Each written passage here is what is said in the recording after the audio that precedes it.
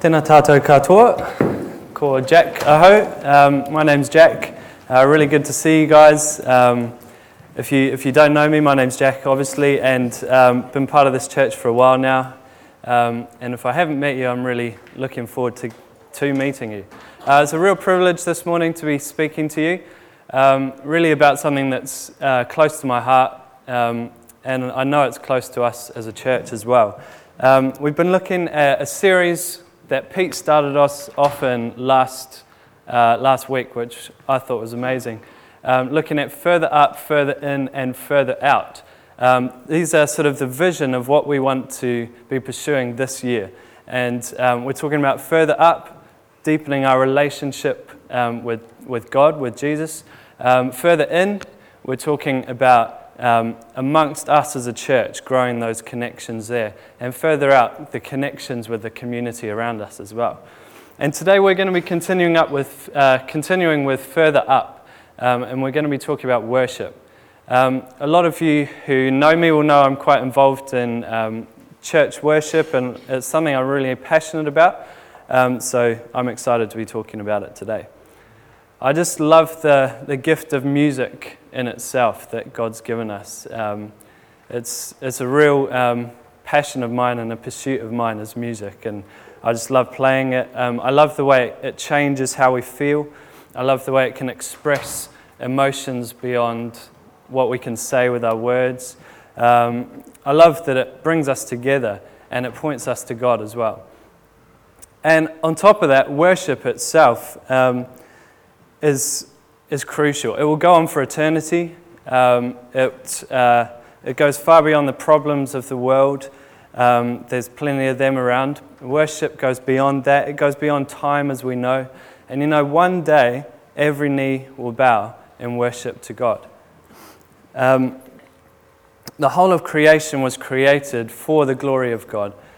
You, whether you know it or not, were created for the glory of God. It's a big topic. It's the core of who we are, created, designed to worship God, to give glory to Him. And so this morning, it should be good fun, hopefully, talking about what worship looks like in different ways. And if you're not convinced that worship is important, then I am hoping that you will be by the end of today. And before we start, we better pray, I reckon. Yeah, Father, we just thank you so much for the gift of worship. I thank you for this amazing whānau before me, that we can come together, we can meet with you in an intimate relationship. Father, you're so worthy of worship, and I pray you'd teach us this morning about what it's like to live in that place of worshiping you. In Jesus' name, amen. All right, so we're going to go through a few examples in the Bible of some worship, of different times where worship happens, and hopefully we'll learn some stuff through it. And we're going to start here. Worship starts in the secret place. What do I mean by that? I mean that it starts with us and God. It's not about anything more than that. We heard amazingly a couple of weeks back from Tim about intimacy, pursuing an intimate walk with God. And that's where worship starts. We're going to talk a little bit today about David. The same David, if you don't know him, the same David who is often associated with Goliath. David and Goliath, the same guy. And before anything else, before he fought giants, before he was anointed as king, before he became the king of Israel, he cultivated a lifestyle of worship and intimacy in the secret place. Psalm 139 is one he wrote, and it's an awesome example of this. He says things like, "O Lord, you've searched me and known me." He has a God who knows him. He says, "Where shall I go from your spirit?" He knows that God's spirit is with him the whole time. He knows God is with him. He says, "I praise you, wonderful are your works. My soul knows it very well." He knows God. He knows God's works. He knows him intimately. I imagine him often sort of in the wilderness, looking after his sheep as a little boy with his guitar. I assume It was a harp, but I go with guitar because I play guitar. And he's out there sort of just watching his sheep, and he's just singing songs to God. He's got that intimate relationship with him where no one else is watching, just his sheep. And that's what gives him the courage to fight the lions and the bears that come and try and take his sheep away, is what gives him the courage to see a giant when the whole army is afraid of him and think, oh, he's nothing. He knows how big his God is because he's got that intimate relationship with him from the secret place. And it's worth asking yourself this morning, where do you find your secret place? Or another way of saying it would be, how do you connect with God? Have a think about that now, and just chat with the person next to you just real quick. What's your secret place? And if you're not a Christian this morning, God would be calling you even now into that secret place. So just tell the person next to you, what is your secret place?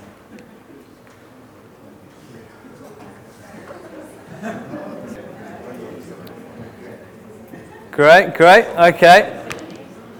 So often a lot of us will work in different ways. For me personally, I really connect with God. I find I connect with God in nature. And music. This is just a tiny little snapshot to give you a kind of idea of my experiences of connecting with God.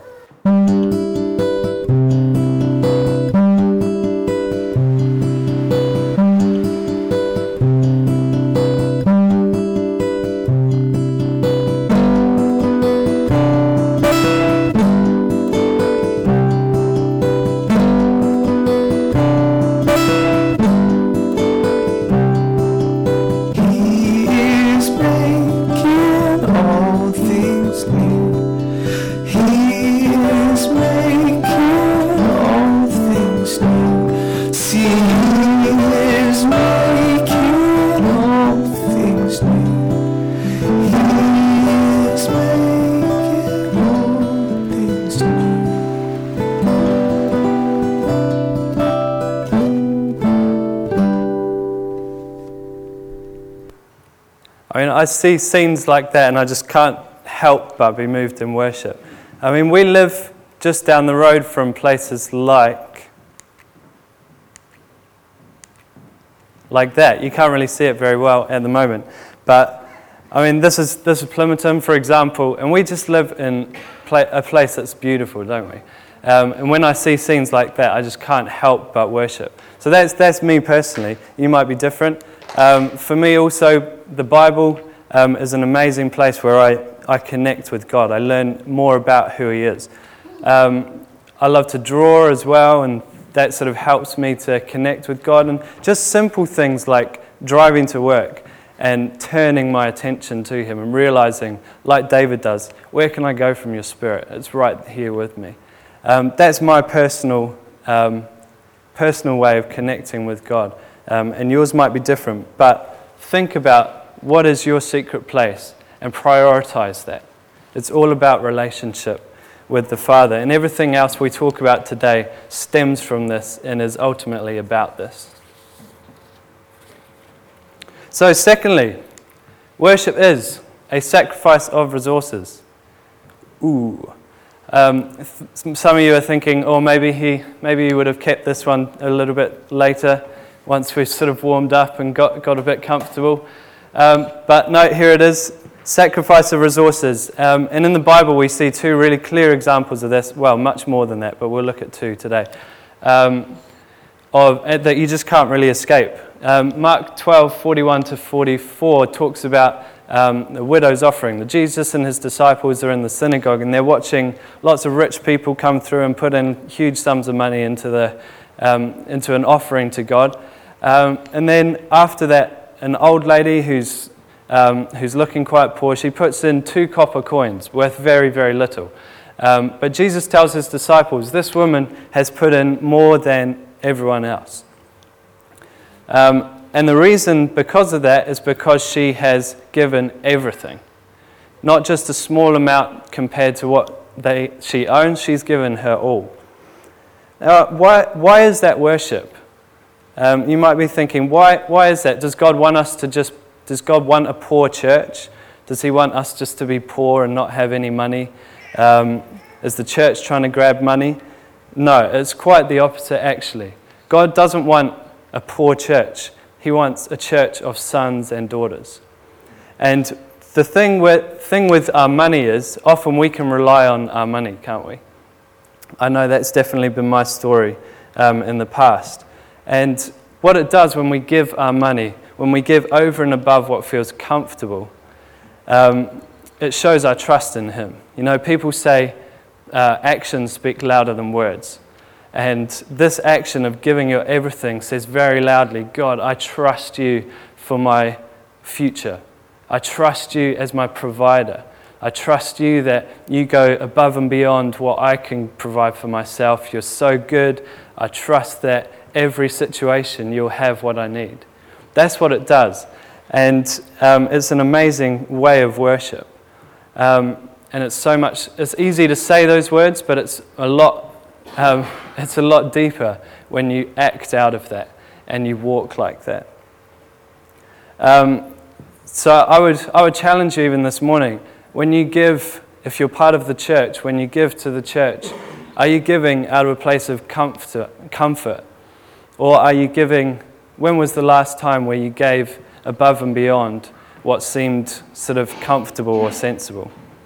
It's always a good question to ask ourselves. In John 12, verse 3, we see another example, Mary anointing Jesus' feet with oil, really expensive perfume, just as an act of love, really. And that shows me that it doesn't always have to make sense in our head. There's plenty of good reasons to give money, but sometimes it's just simply an act of love, showing how much we value what God's done for us. Worship is a sacrifice of praise.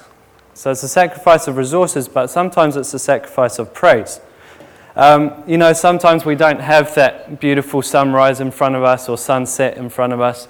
We don't sort of have a beer in the hand and hanging out with our friends and looking out over this amazing view.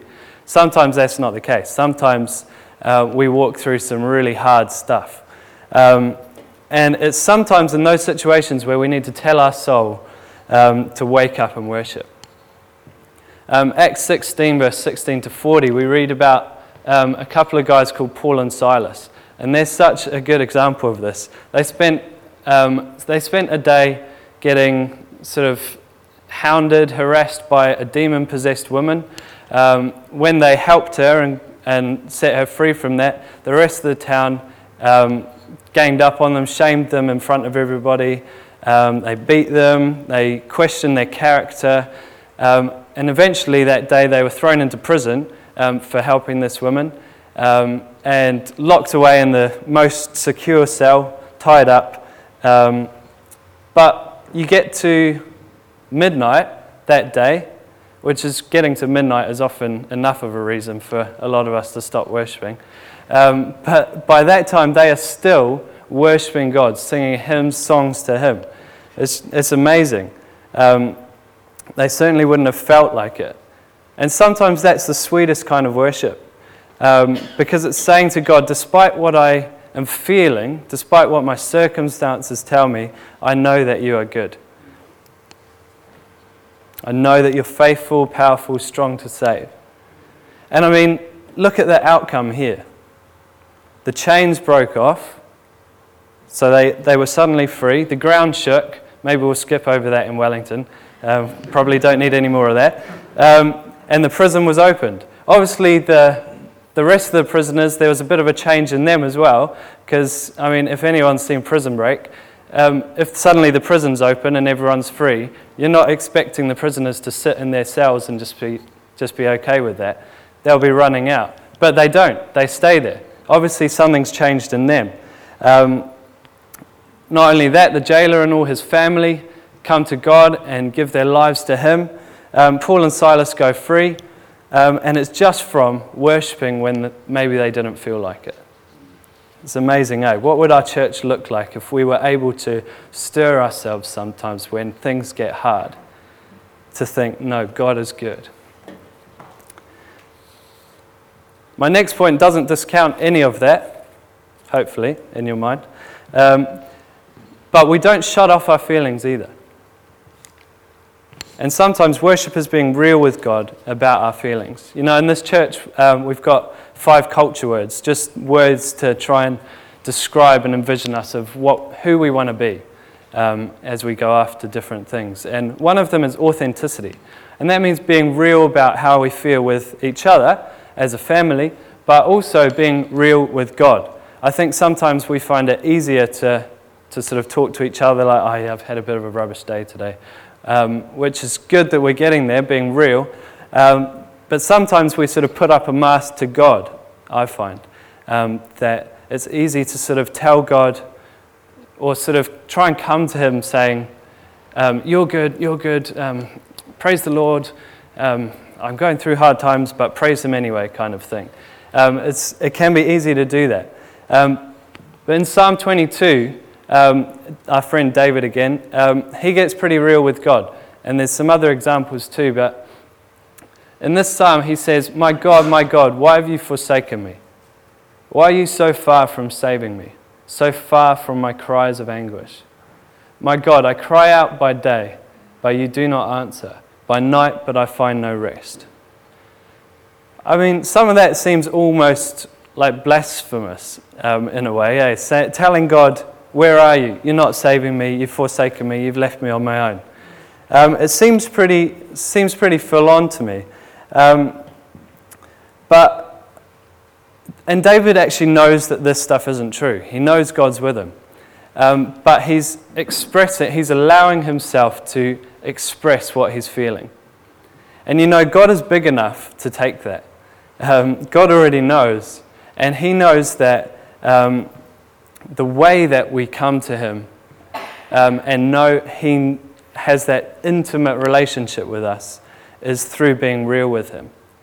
I've heard intimacy described as into me you see. Into me you see. It's a funny little phrase, but it kind of sums this up. If you're not seeing into someone and seeing who they really are, you can't have an intimate relationship with them. You can't have a deep connection with them. It might be surface level, you might get on well, talk about the sports and stuff. But if they don't see your heart, you won't have an intimate relationship with them. And it's the same with God. Let's show him our hearts. Look at the outcome as well in this psalm. Once David is real with God, David's gaze is turned from his problems and it's slowly aligned with the truth that he already knew but he didn't feel. God changes his feelings so that throughout the psalm he's saying, in you our fathers trusted and you delivered them. He comes back to truth. And by the end of the psalm he says, they will proclaim his righteousness, declaring to a people yet unborn, he has done it. His faith is made new again when he's real with God. Our emotions are part of who we are created to be. Let's use them to worship God. Worship is responding to the Spirit. So Romans 8 verse 15 says, you have received the Spirit of adoption as sons by whom we cry, Abba, Father. So the very cry of Abba, which is Daddy, like the intimate relationship, comes because of the Spirit within us that moves us. I think about what would our worship be like if we responded to every prompt we got from the Holy Spirit. Importantly, it doesn't mean that everyone who's free in worship is dancing or doing one thing or another. It's not that. Sometimes the prompting of the Holy Spirit might be sit down, put your head in your hands and just think. Or it might be lie down and just listen to what I'm saying. It might be stop singing. But also, I'm sure I cannot be the only person who has been in a time of worship and really felt prompted to shout or to dance or to go a little bit crazy or to laugh or to cry. I'm sure I can't be the only person. And I know that in the past, sometimes I've felt those things and I've sort of toned them down. Maybe I've sort of done a little, yeah, or something, when really I really felt like I just wanted to yell. I mean, we've all been there, eh? It's easier to stay with like the status quo of what everyone else is doing. But God is calling us to respond to what the Spirit does in us. 2 Samuel 6, we read about David again, the Ark of the Covenant, which was where God's presence was basically, was brought back to his people. And David was just so excited about this and so filled with the Holy Spirit that he just had to dance.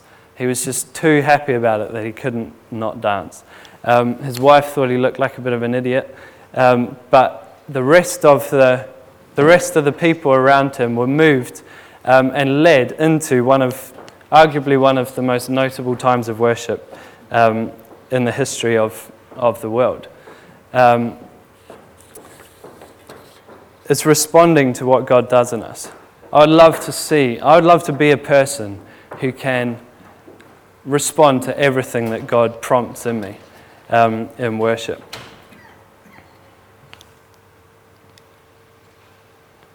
The final thing I'm going to talk about is worship is changing the world. Before I go on to this, I want to make it clear that we don't worship to get anything. That's not the point. When you really think about it, if you worship to get something, you are giving love to get something back, which, I mean, at best is manipulation. At worst, probably is what we'd call prostitution. And it is not the point of worship. It is not to get something. God has already given us everything. We worship because God is so worth worshipping. Full stop. He's so powerful. He's the creator of the whole universe. He's the creator of time itself. He's the creator of the music and the movement and the thought that we use to worship Him with. He's so kind and so perfect, so 100% good beyond anything, that He is just through and through worthy of worship. We need no other reason to worship Him other than His worthiness. However, I haven't put this point in here just for nothing. As we worship, God pours out more and more of who He is onto us. He makes us aware of who He is more and more. He shows us more and more of His goodness. And He transforms us as we continue to worship Him. It just gives us more and more reason to worship Him. I mean, what an amazing cycle. 1 Samuel 16 verse 23, and just before we do this, I might get the band to come up. 1 Samuel 16 verse 23, again, our friend David shows another example of how worship changes the world. And worship brings peace. I mean, we're in a world at the moment that is striving, hungry for peace, aren't we? There's things going on around the world that are scary. I mean, even in our Western world, there's things like mortgages or getting the right school for your kid or getting the right job. Though even simple things like that, when we're not even thinking about ISIS, etc., that make us feel anxious, make us feel nervous, make us feel scared. But worship brings peace. And as I prepared this, I really felt that there'd be people in the room who, even this last week, and maybe it's been a longer thing, that you're hungry, you're striving, you're desperate for peace. And God would say this morning that He is here to bring you peace. Why don't we just close our eyes for a moment? God wants to come and give us that peace. Yeah, Father, I thank You that You're here this morning. I thank You that You love to pour out Your goodness on us, Lord. pray you'd come now and just impart peace to us. Give us peace, Father. We trust you that you are even now giving us peace. Thank you that your peace is a peace that goes beyond understanding. And so even when situations may not change in an instant or may not change for years, I thank you that your peace goes beyond that, Father. I pray now for situations that are causing us anxiety or stress, Father. I pray bring your peace into those situations. Whether the situation changes or not, give your peace to those situations, Father. Come and fill our hearts with your peace.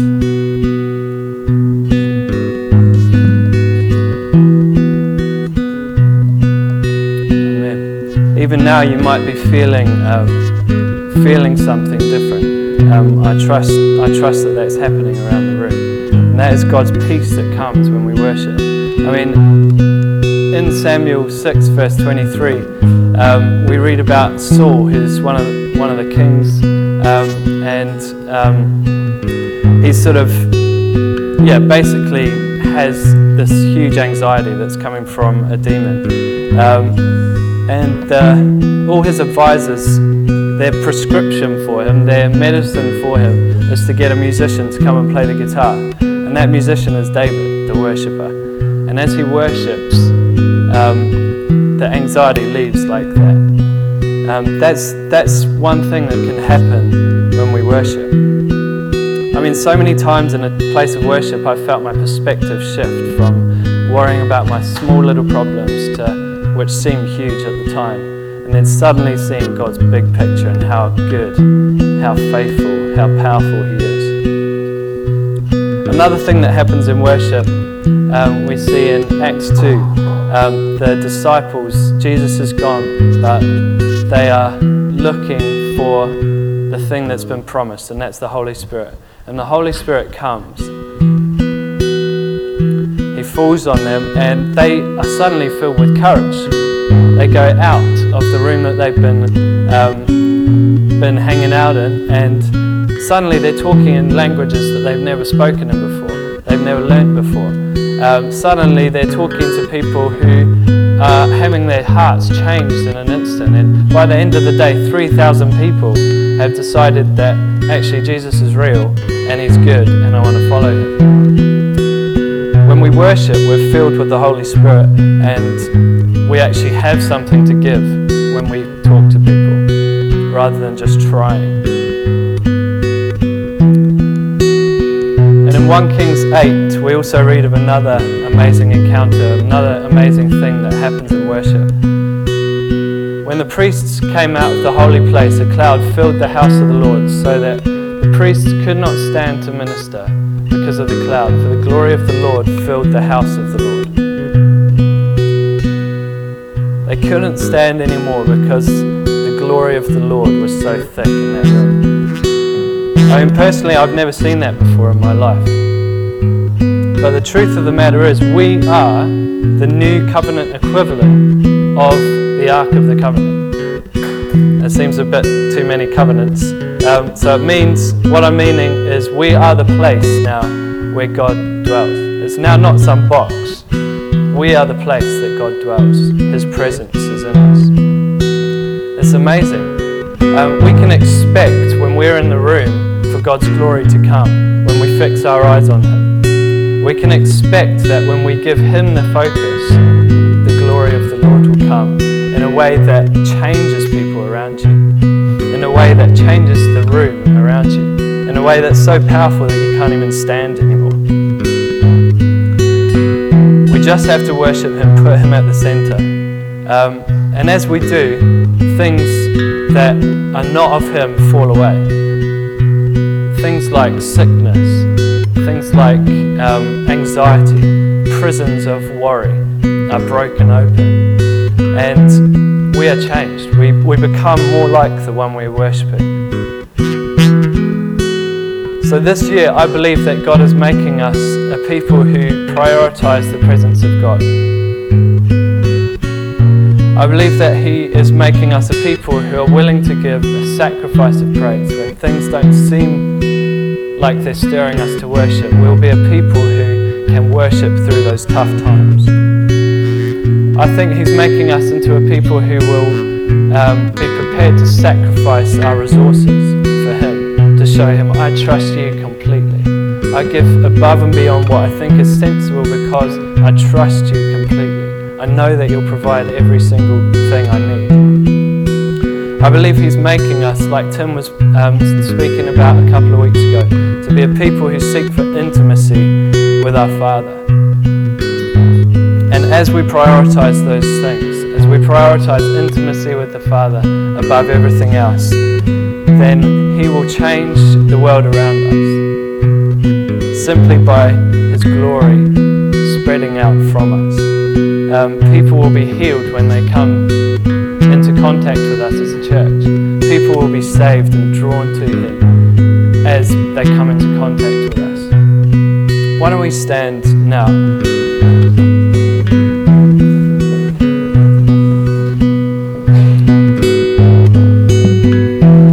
Thank You, Father, for these promises, Lord. Thank You that You are drawing us into a place of being Your sons and daughters, Lord, that no longer rely on ourselves, but they rely on You. I thank You that You are drawing us to a place of intimacy with You. Thank You that You even want that, Lord. Thank You that You instigate it, that You start it for us, Father.